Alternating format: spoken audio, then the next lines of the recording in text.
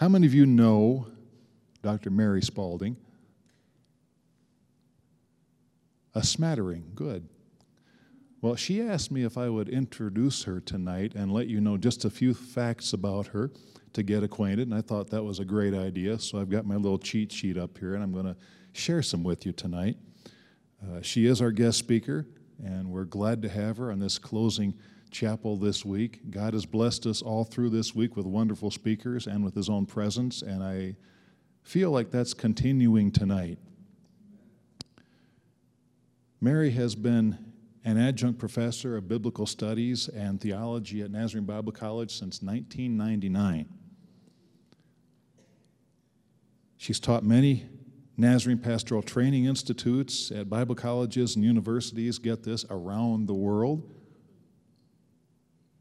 She is an ordained elder in the Church of the Nazarene and has an earned doctorate in biblical studies from the University of Manchester through Nazarene Theological College in England. Y'all know where that's at, right? Dr. Spaulding's greatest academic joy has been serving pastoral students in Africa, where, get this, she has taught in 10 countries during the last 2 decades. Top that one. It is, I believe, an honor to hear her tonight, and we are honored to have her as our speaker. So I would ask that you welcome her and give your attention to her as she shares the word tonight.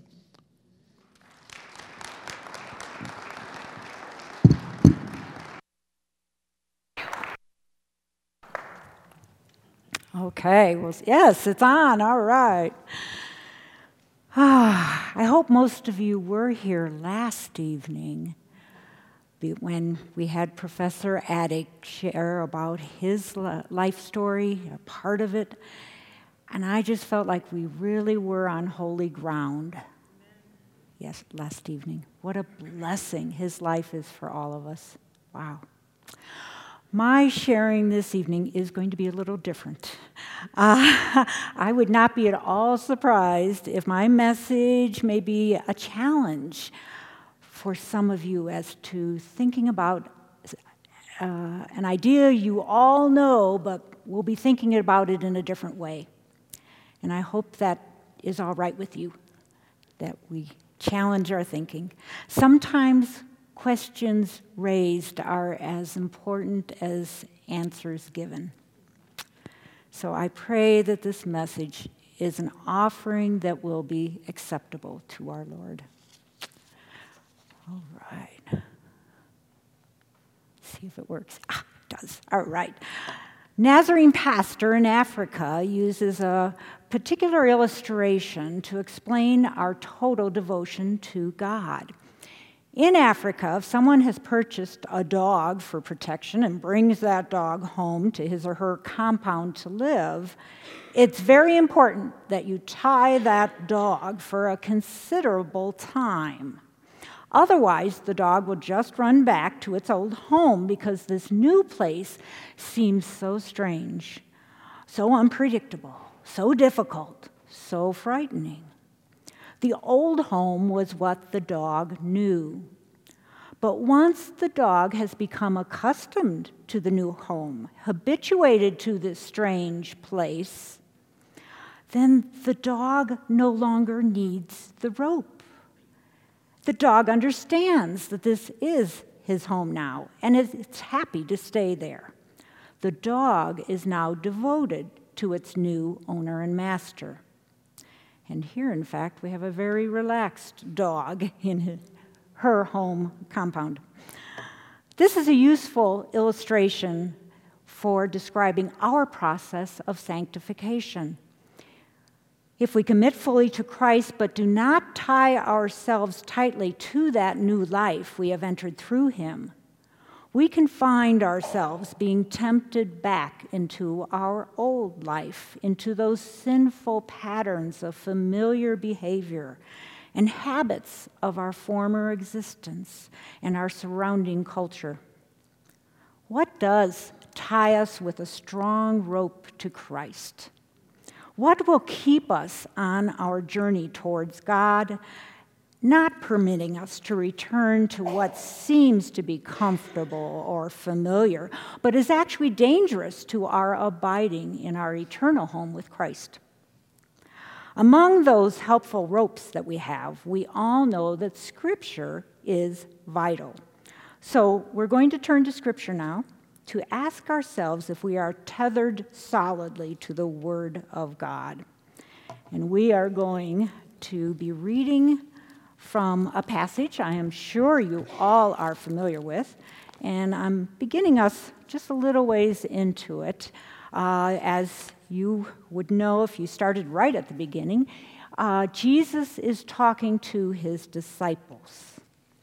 And so this is the section we're going to look at. Blessed are you when men hate you and ostracize you and insult you and scorn your name as evil for the sake of the Son of Man. Be glad in that day and leap for joy, for behold, your reward is great in heaven. For in the same way their fathers used to treat the prophets. But woe to you who are rich, for you are receiving your comfort in full. Woe to you who are well fed now, for you shall be hungry.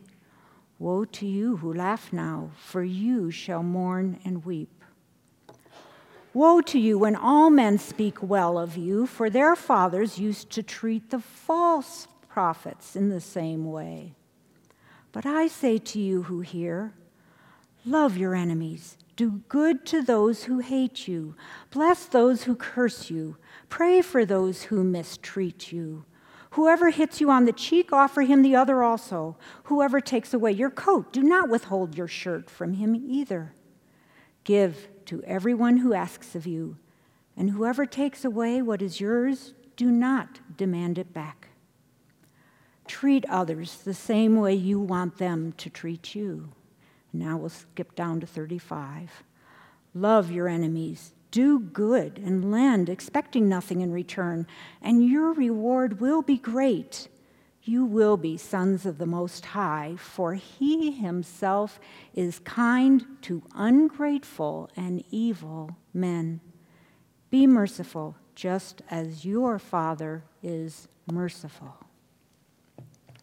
The reason I've chosen this particular passage is because of the enormity of what Jesus asks of us here. Loving our enemy. I believe it's almost impossible to accomplish this in the manner Jesus desires without a full commitment to him. Jesus says, love your enemy and do good to them, even when they do evil to you.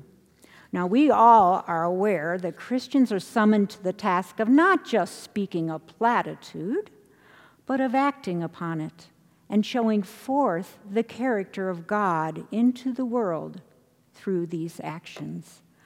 And I would contend that the character of God is nowhere more decisively revealed to the world than in the practice of loving our enemies.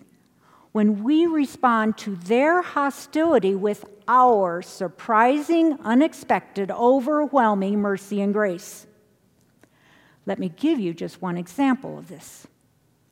In October 2006, a shooting occurred at an Amish one-room schoolhouse in Pennsylvania. Gunman Charles Roberts took hostages. He shot 8 young Amish girls, killing 5 before committing suicide in the schoolhouse. A witness to the Amish community's reaction exclaimed, I don't think there's anybody here that wants to do anything but forgive and not only reach out to those who have suffered a loss, but to reach out to the family of the man who committed these acts. Amish community members visited and comforted Robert's widow, parents, and parents-in-law. They set up a charitable fund for the family of the killer. About 30 members of the Amish community attended Robert's funeral, and his widow, Marie Roberts, was one of the few outsiders invited to the funeral of one of the victims. Marie Roberts wrote an open letter to the Amish community. Your love for our family has helped to provide the healing we so desperately needed. Your compassion has reached beyond our family, beyond our community, and into the world. It's changed our world. Now, lest you think this was just a case of refusing to place blame on the family for an individual's transgressions, be aware that on the day of the shooting, a grandfather of one of the victims was heard warning a few young relatives not to hate the killer, saying, "We must not think evil of this man." The reaction of love and forgiveness to an act of extreme violence was discussed in the American media extensively at that time, most of whom were incredulous at this outpouring of communal love. The news media seldom have that opportunity to witness to a love of one's enemies that can lead to peace or reconciliation. Instead, we see the headlines every day, blaring out words and acts of hatred, of violence, of war. Where is the peace in our world and in our country? Why is there so much anger and hatred all around us? I've recently read a book that helps to explain its presence among us. It is titled Jesus and the Disinherited by Howard Thurman. Thurman was an African-American pastor, theologian, and educator who wrote this book in the 1940s as a manifesto to oppressed Christians everywhere, but particularly to the African Americans of his generation. Is it radical? I believe yes. Does it call black people to take up arms or words against those white folk? No, it does not. Instead, Thurman talks about the three hounds of hell. These three hounds, the trail of the disinherited and oppressed. It's their own fear, deception, and hatred. We must listen and take heed, for there is among us right now, right here in this room, those who are disinherited, denigrated, perhaps even oppressed in their lives. Are we listening to their voices? And too often, we who are not oppressed are the ones doing the oppression, whether we're conscious of that or not. As we saw in our Lucan passage, Jesus levied pretty harsh words on those in positions of honor and respect in his society, the rich, who were not reaching out to the poor and the disinherited. Let us open our own eyes and look around. Thurman's message, though focused fully on a particular people group, who was at that time and is still today marginalized in many ways, contains important insights for all Christians.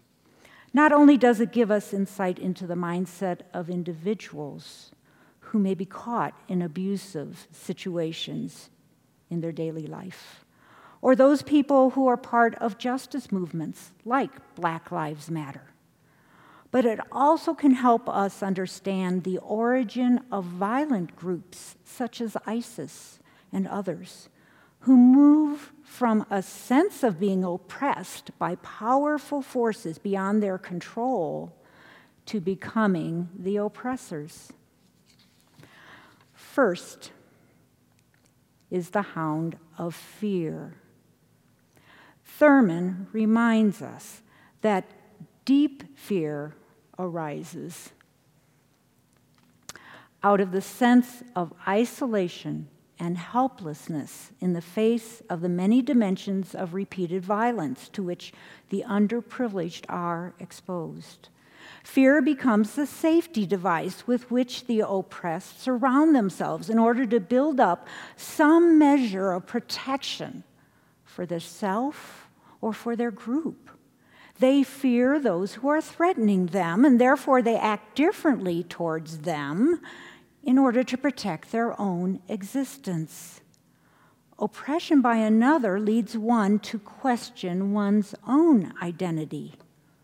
Who am I? What am I? If our identity is not firmly and fully grounded in Christ, this basic reaction of fear when one's identity is threatened is a powerful motivator for the following two hounds. Second is the hound of deception. One deceives someone who has power over oneself in an attempt to assuage that authority, to maintain or obtain some semblance of personal rights and self-dignity, perhaps deceiving the other in order simply to remain alive. Thurman points out how dangerous this is. A person who lies habitually for whatever reason increasingly loses the ability to know when he or she is lying. Lies become their truth.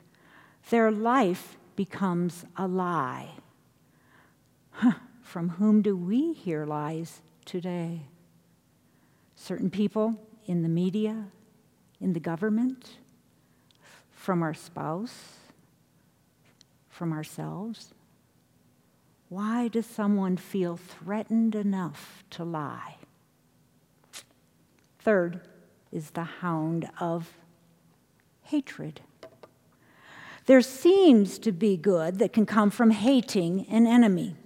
Hatred of those who despise and demean us may help restore belief in our own significance. It may seem to justify our identity and self-worth. It may even protect us from physical annihilation. Hatred has almost universal appeal during a time of war or national crisis, whether one is among the oppressed or the oppressors. If we hate the enemy, we believe that hatred will immunize us from a loss of moral self-respect, as we do to the enemy what is demanded of us in order to successfully prosecute the war against them. But, Thurman states, no matter how much good seems to come from hating an enemy, ultimately, hatred destroys the core of the life of the hater. Jesus knew that. He could see these three monsters, fear, deception, hatred, eating away at the disinherited people around him every day. He was a Jew living under harsh Roman rule. His group was the disinherited, fearful of Rome's ruthlessness, deceiving the Romans with compromise while some were building the machinery for revolt against them, and hating the occupiers who planted soldiers even around the Temple Mount itself. Fear, deception, hatred. It's into this crucible that Jesus was born and offered his teachings to all who would listen. Now, those in positions of privilege or authority, who too often use that position consciously or not to demean or denigrate those with less privilege, they too can be caught up in these three hounds, perhaps for other reasons, but always with the same result: the damage, even possibly destruction of one's own soul. Hence, Jesus' teachings are applicable, not just insightful, to all of us. And he taught us, do not fear. Over and over we hear that in Scripture. Do not fear. Do not fear people. Do not fear circumstances. Do not fear those who kill the body but are unable to kill the soul. Rather, fear him who is able to destroy both soul and body in hell. Matthew 10. Do not deceive. That was number 2. Do not deceive. Let your statement be yes, yes, or no, no. Anything beyond these is of evil. Matthew 5. And finally, do not hate. Love and do good to those who hate you. Do good. But what can we do? It begins, first of all, within ourselves, with forgiveness. Yes, forgiving those who have injured us. But if we have hated another for any reason, we must also go to the Lord and ask His forgiveness of us. And ask for the strength to forgive ourselves. Then we must seek the good of the human enemy. Thurman contends that good is most often discovered and lived out through relationship. Jesus offered relationship to and fellowship with the human enemies of his own identity group, the Jews. Think about the healing Jesus did for the slave of a Roman centurion. The Romans were the hated occupiers. Think about his conversation with the Samaritan woman at the well. And then Jesus lived among the Samaritans for 2 more days afterwards. Samaritans were considered terrorists by the Jews. Think about us sharing a conversation with Zacchaeus, and then a meal and an evening with him, that tax collector. Tax collectors were seen as traitors, collaborating with the Roman enemy to oppress their own people. These were all the enemies of the Jews. Jesus said, love those who hurt you or oppress you. Love those who might endanger you. And then he did just that. By loving through actions, we always hold out the hope that our love will change the other person. But I can guarantee you that love will change us, will move us toward Christ-likeness. Yeah. There is also the reality that loving the enemy can cause our death. It caused the death of Jesus. When one takes a stand to love the enemy in reality, not just with words, the threat to one's health and life certainly can come from the enemy one is trying to reach. But it can also come from within one's own identity group. Jesus was a Jew speaking to Jews about God. His view of God was so different than the prevailing views among the Jewish movers and shakers of his time that they turned on him. They persecuted him. They turned him over to the Romans to be killed. He was a traitor to God in their eyes. Now, persecuting God's messengers had taken place before in Jewish history, as Jesus himself stated in our Luke 6 passage. But the history of Christianity reveals that we too are capable of doing the same. Loving the enemy. I hear voices of fear and hostility toward the other among Christians in America today. Voices of anger. Oh, we are behind, I'm sorry. It didn't go through, sorry about that. Okay. Voices of anger among people of different races. I ask white Christians, since that is what I am, have you shared deeply enough in fellowship with people of color to understand how our skin color alone can result in privilege if it's white, or in prejudice if it's a different hue in our society? I myself have just begun that journey of discovery. I hear Christian voices against the Latino or the Muslim immigrants seeking asylum here because of their own fears and not because of their hostility towards us. I would ask those Christian voices, have you formed a relationship with an immigrant? I hear Christian voices against those with a different sexual orientation than our own. Have we ever befriended a gay person?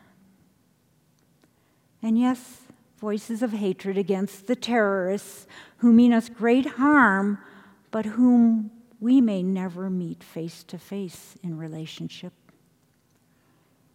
Can we not trust the words of Jesus that we should love all of these human beings? How else do we live out God's kingdom and character on earth if we are no different than those who despise us?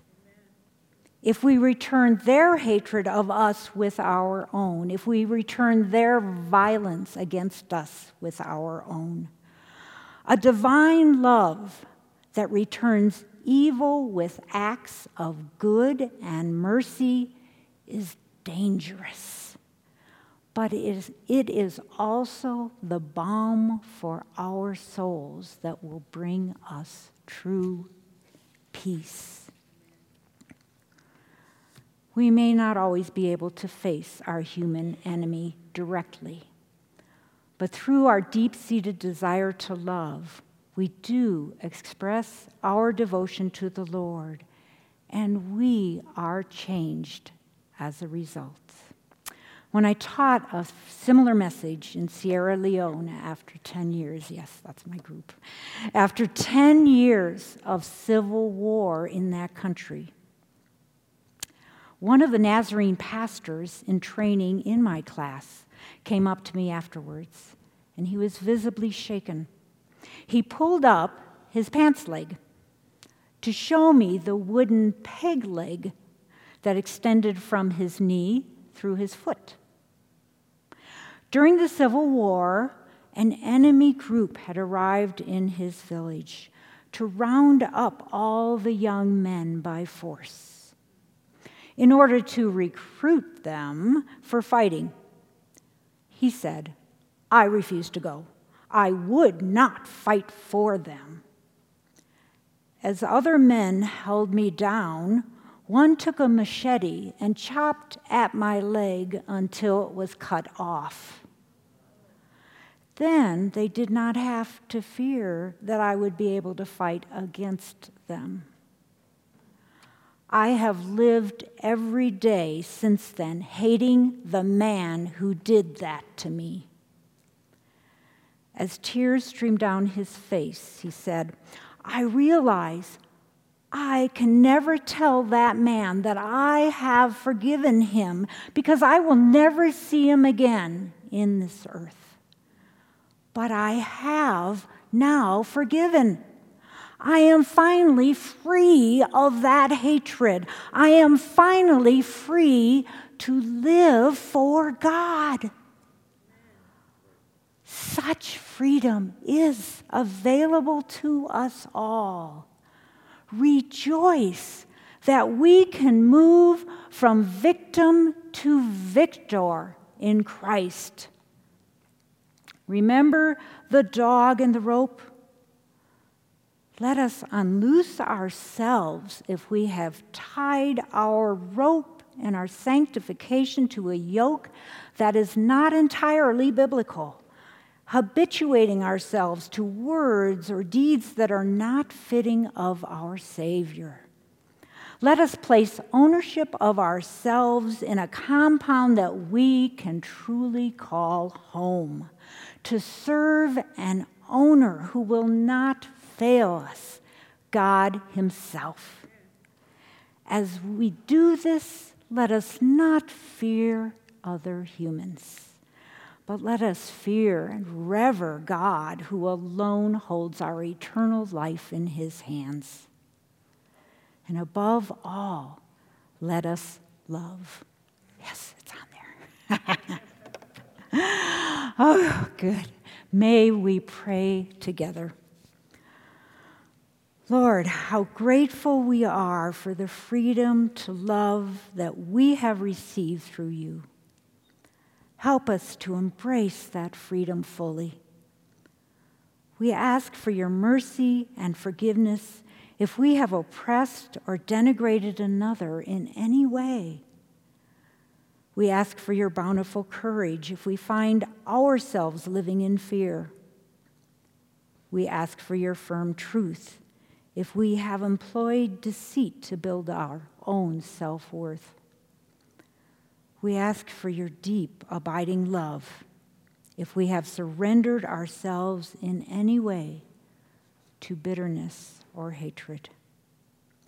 Finally, we ask that you make us an instrument of your peace, reaching out into that woeful darkness with your unfailing light. In the name of the one who has shown us the way to life everlasting. Amen. Anyone who would like to come forward to pray or talk further with me afterwards, I will be happy to do so. Everyone else, I believe you are dismissed for class. Thank you.